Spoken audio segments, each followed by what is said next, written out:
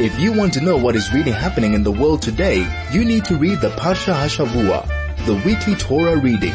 Join Rabbi Mendel Lipskar for the next hour as he delves and enumerates the themes running through the weekly Torah Parsha, only on 101.9 Chai FM. A good Erev Shabbos to everybody. Wonderful to be with you again, to share some ideas, to talk, to listen, and perhaps have some sort of insights into current events, particularly the challenges of the COVID epidemic that has hit the entire world, each and every one of us, so strongly. And it's during this time that we have to think about things. It's a time that we're getting a particular message from God himself. As we read in this week's Parsha, part of the portion speaks about how the Jewish people traveled. And it emphasizes, Al pi Hashem yachanu, Al pi Hashem yiso, according to the specific instruction from God that the Jewish people actually make camp, and according to the specific instruction from God that the Jewish people travel. And this is something that we have to remember at all times. This is not some sort of random coincidental event in the world. And while we talk about this and that and the other, and numbers and rates and curves and flattening of curves, all of that makes scientific sense. Why it happened and why it happened now is something that each and every one of us must consider and think about in a serious sort of way. What particular message do I feel God is sending me? And, well, my family, my entire community, my entire world. Why is God telling us to go through this strange challenge, through this difficult challenge that, as I said before, impacts so powerfully on everybody's lives? People are finding life extremely difficult in terms of earning a living, in terms of things behaving in what we consider to be a normal way. I speak to people all the time, and I hear, tales of woe. People's businesses are being terrifically challenged. Professionals, their rooms, their offices have slowed down dramatically. We have to pay out, but very little comes in. But it's not only an economic physical challenge, and it's not only a challenge to our health. It's a challenge to the way we think. It's a challenge to the way we see things, understand things, perceive things, try to formulate some sort of pattern for the future. This is what life is all about. We do what we do in order that tomorrow should be an easier and better day, so that our children grow up in a better and nicer world. We look at the world and we try to anticipate trends in order to move forward in a responsible sort of way.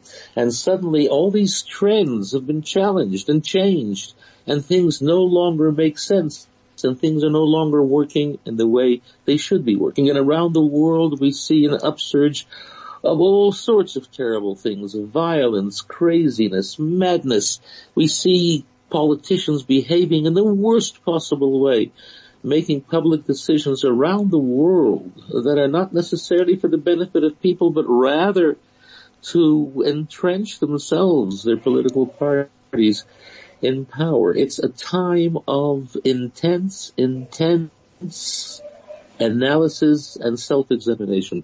And it's we ourselves, each individual, that somehow must make peace with God in order to understand what in fact is taking place. As mentioned earlier, this is not random. This is not coincidental. This is not something that's just happening. It's happening for a specific and very real purpose. It's happening, to teach us what life is all about. And this is why, thank God, we have the Torah. We're able to turn to the Parsha of the week and see some message. First of all, the message of travel. Everything is ordained by God.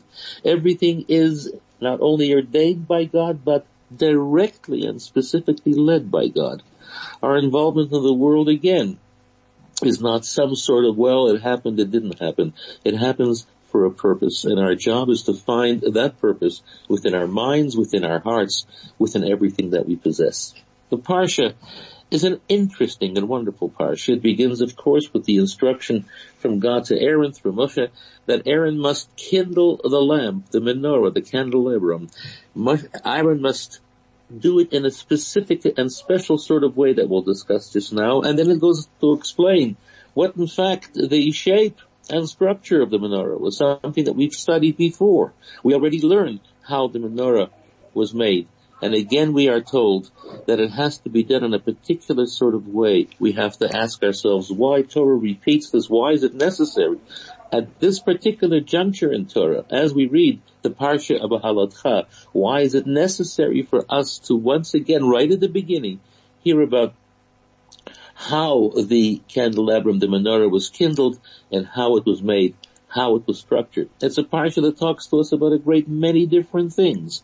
It talks to us about, well, what has to happen, the journeys of the Jewish people, the way that we go through things, but then it turns a wee bit, more than a wee bit, sour.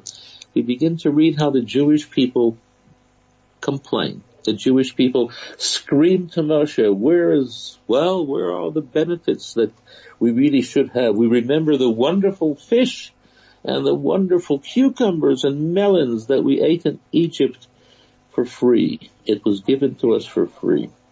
And, well, the commentators asked the obvious question, how could the Jewish people possibly suggest that it was for free?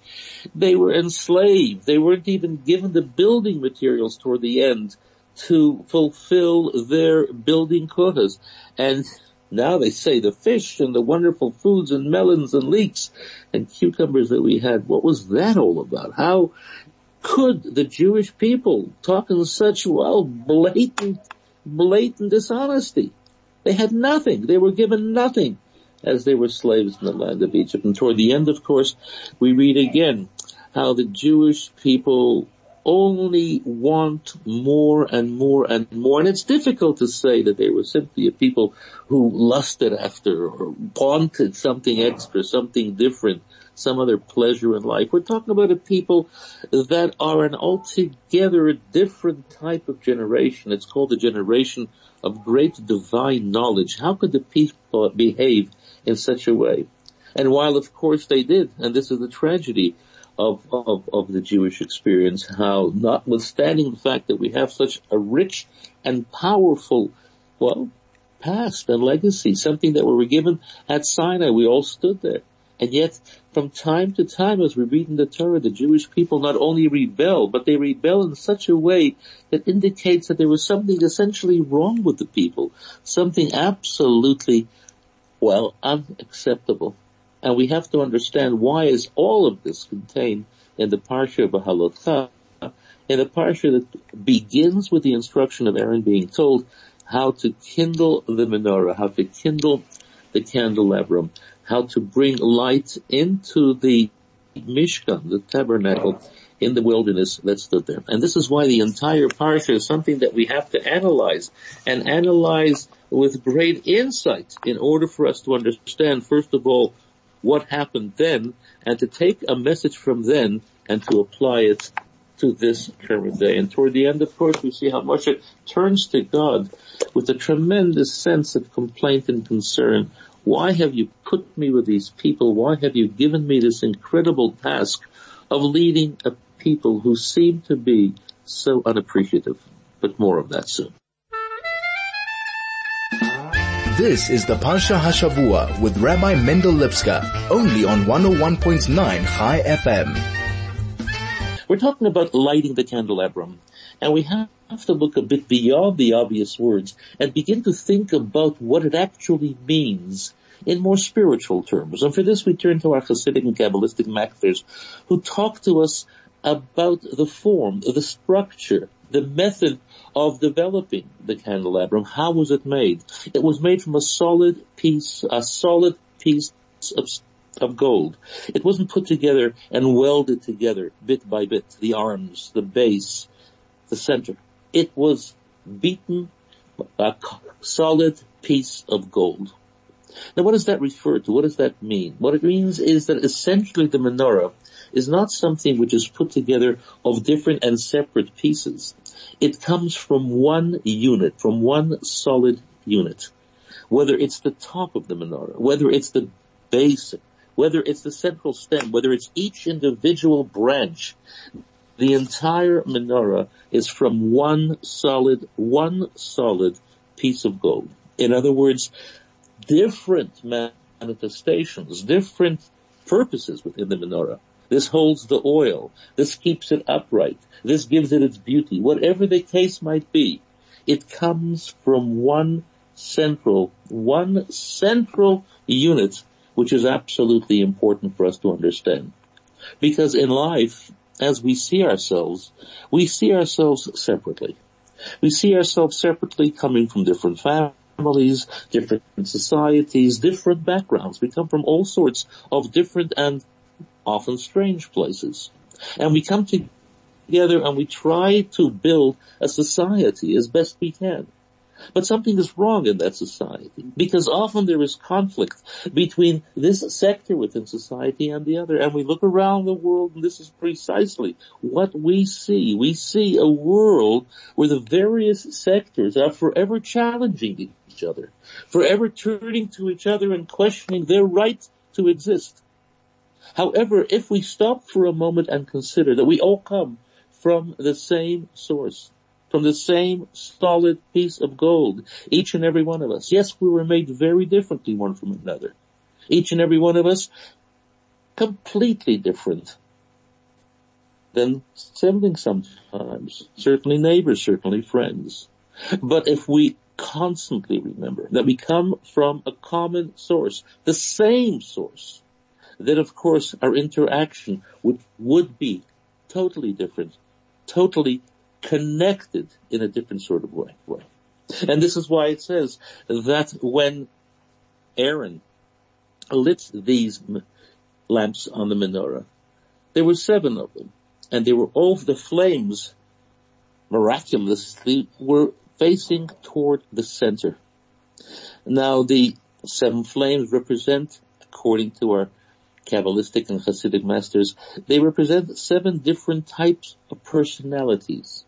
One who serves God with chesed, with love, with kindness. Another who serves God with gevura, with severity, with awe. Different types of souls, different types of personalities. But all of them are facing toward the center. What does that mean? A human being is a combination of a great many different types of elements. There's the body and the soul. There's the heart, there is the mind. There is the power of, logic, and the power of emotion, of feeling. When is a human being truly at peace? When is a human being truly functioning properly? It's not when his head and his heart, his emotion and his intellect are in conflict and pulling in different directions. It's not when his soul and his body, or her soul and her body, pulling in different directions. It's when we all face toward the center. We all try to recognize an essential unity and common purpose. And while different parts of the human function in altogether different ways, emotions are very different than intellect and logic. Body and soul are 2 very separate and different type of things. But it's the interaction, it's the coming together, it's bringing about a synthesis, a unity, a harmony within the individual, where in fact head and heart work together, where in fact body and soul work together, where in fact logic and emotion work together. It's not an easy road. It's not something which is, I do it. It's not, I just do it. This is the journey of life, of trying to reconcile the various elements within ourselves, within each and every one of ourselves, that creates a central unity. And this is why we try at all times within ourselves that we focus to the core of who and what we are. We take our mind, we take our heart, we take our body, we take our soul, and we consider and we think and we apply what is the central core of our being, facing the center.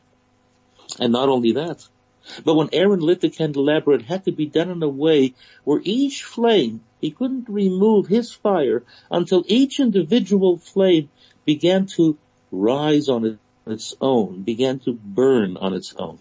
It's not enough just to give it some fire. You have to give it fire until it becomes an individual functioning element that is able to rise on its own. It has become, in a sense, an independent type of creature. But within that independence, there has to be a sense of unity as well. This is one of the great gifts of life, that God gave us so many beautiful dimensions within each and every one of us. And the work of trying to bring it together, reconciliation and harmony, this is the beauty of life. But in order to do that, we have to understand, what is our body? What is our soul? What is our mind? What is our heart? Are these things just there and they function the way they do, and we kind of take it all for granted and pass through the motions of life? No. We have to spend time trying to understand what those elements are, how they function, what they do, what they should do. And then we can try and bring it all together, because we begin to sense and recognize a dimension of absolute unity within that sort of situation. This is something which is so important for us to understand, because ultimately, unless you are able to sense and develop a dimension of unity within your own life, it's extremely difficult to develop a sense of unity, recognition, respect for others as well. And this is what life is all about. Whether it's family, spouse, neighbor, society, world, it is important to understand who and what we are, what role we play in the world, what I'm called upon to do. And when I begin to sense those things within myself, I can reach out to others and develop that type of unity relationship. This is what the candelabrum represents. It speaks about how the candelabrum, this is the Ner Hashem, this is the candle of God, this is what Hashem himself put into this world. Each and every one of us is a candelabrum. Each and every one of us is a lamp. Each and every one of us has so many interesting, different dimensions that we try and reconcile and bring about a sense of unity, and to feel that sense of unity, and to live with that value of unity within ourselves, within everybody around us as well. Because this is the fire of God. This is divine. This transcends difference, even though each one of those lamps had a particular personality, and a very specific type of personality. But it all comes together. Because as within each of us, there is the dominant element of personality, and then there are other dimensions of personality, we work at bringing them together in order to create one functioning menorah within ourselves. So we must do in the world, creating this huge and wonderful menorah. And we're not always successful at that. We're not always successful at bringing about that sense of unity within ourselves, but this is the journey of life. In the world generally, of course, we're not always successful. Just look at the history of humankind. Look at our own history.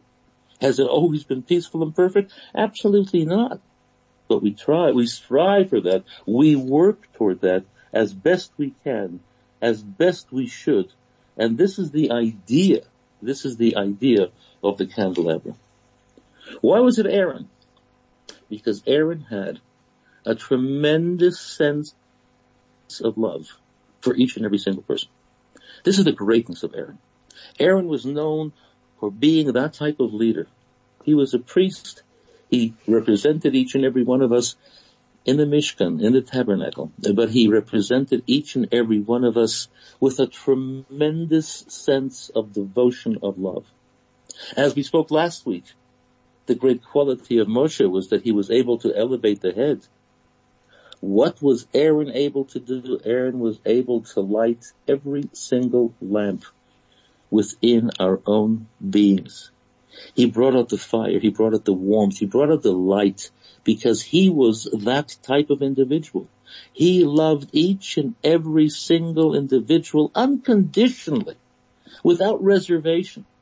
And this was his absolute duty and desire, to create that independent sense of light that each and every one of us possesses, so that we can begin to bring light into the hearts and lives, an inner menorah of every other individual. This was the greatness. The greatness of Aharon is that he was able to kindle that lamp, to kindle that light, and to bring about a sense of unity. within each and every one of us, so that each and every one of us could begin to emulate his great love and consideration and give it to others as well, and create a sense of unity outside of ourselves.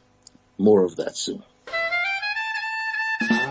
This is the Parsha Hashavua with Rabbi Mendel Lipskar, only on 101.9 High FM. We're talking about what happens at the end of the Parsha when the Jewish people complain vehemently to Moshe and saying things that are strange about the free food they had in Egypt, etc., etc. The fault of it there was that there wasn't a sense of individual responsibility in action. There was, in a sense, a herd mentality. What everybody did, everybody else did as well. People didn't think about stopping and saying, hey, this might be wrong. This might be counterproductive. This way of behavior might be dangerous and terrible. And we've seen what mobs can do. And the reason was, this wasn't simple mob mentality, herd mentality. It's because they were so taken care of on every single level, physically and spiritually, by the miraculous manna, by the incredible clouds that protected them, by the water of the well of Miriam, with leadership such as Moshe. They were completely taken care of. And this is why there was no sense of individual, independent thinking. What was the job of Aaron when he kindled the menorah? Each fire had to go up by itself and become a self-sustaining, independent source of fire, of spirit, of warmth, of light. This is something we have to understand. In Yiddishkeit in particular, we all go to shul and we all go to school and we do this and we do that. But do we actually develop a sense of intellectual, emotional, individual understanding of Torah, fulfillment of mitzvahs? Do we do it just because it's done, because everybody else does it as well? Or do we have the ability of introducing the individual personality, my individual personality, into that Torah study, into the performance of the mitzvah, so that it's done not only with a sense of duty, with a sense of purpose, but with a sense of individual awareness, a personal relationship between myself, between God, between God's Torah, between God's commandments. This is what Aaron, through his incredible love, does. And while unfortunately in the desert it wasn't altogether successful, as we see, and throughout history it wasn't altogether successful, this is what we strive for. Not only to bring about reconciliation, harmony, and unity within our own lives, but to bring about a sense of personal commitment and personal responsibility and making choices based upon the type of person that we are. This is something which is so important. While unity is essential, while all the fires, all the flames point to the center, we do this with a tremendous sense of unity, but also with a sense of individual responsibility in the fullest sense of the word. And this is a time, now is a time, that we have to concentrate on something like that. We have to take responsibility for our own health. We have to take responsibility for our own safety in terms of health. Yes, of course, there are rules and regulations, and we all try to do our best, this, that, and the other, but it comes down to a sense of I have to do this because this is my race, not because everybody else is doing it. It's because I am taking responsibility for who and what I am. And this is why this Parsha is so complete in that sense. On the one hand, we see the incredible warmth and fire that is brought about through the influence of someone like Aaron, who loves each and every single Jew. But at the same time, we see the responsibility of community and the responsibility of self coming together in harmony and creating the best possible way. So when you're sitting at home tomorrow, reading the Parsha, learning the Parsha, see that message for yourself. See that message within the words. Read the entire Parsha Each individual story, each individual detail contributes something important. See the big picture. See the ultimate unity, but see yourself within that. Good Shabbos.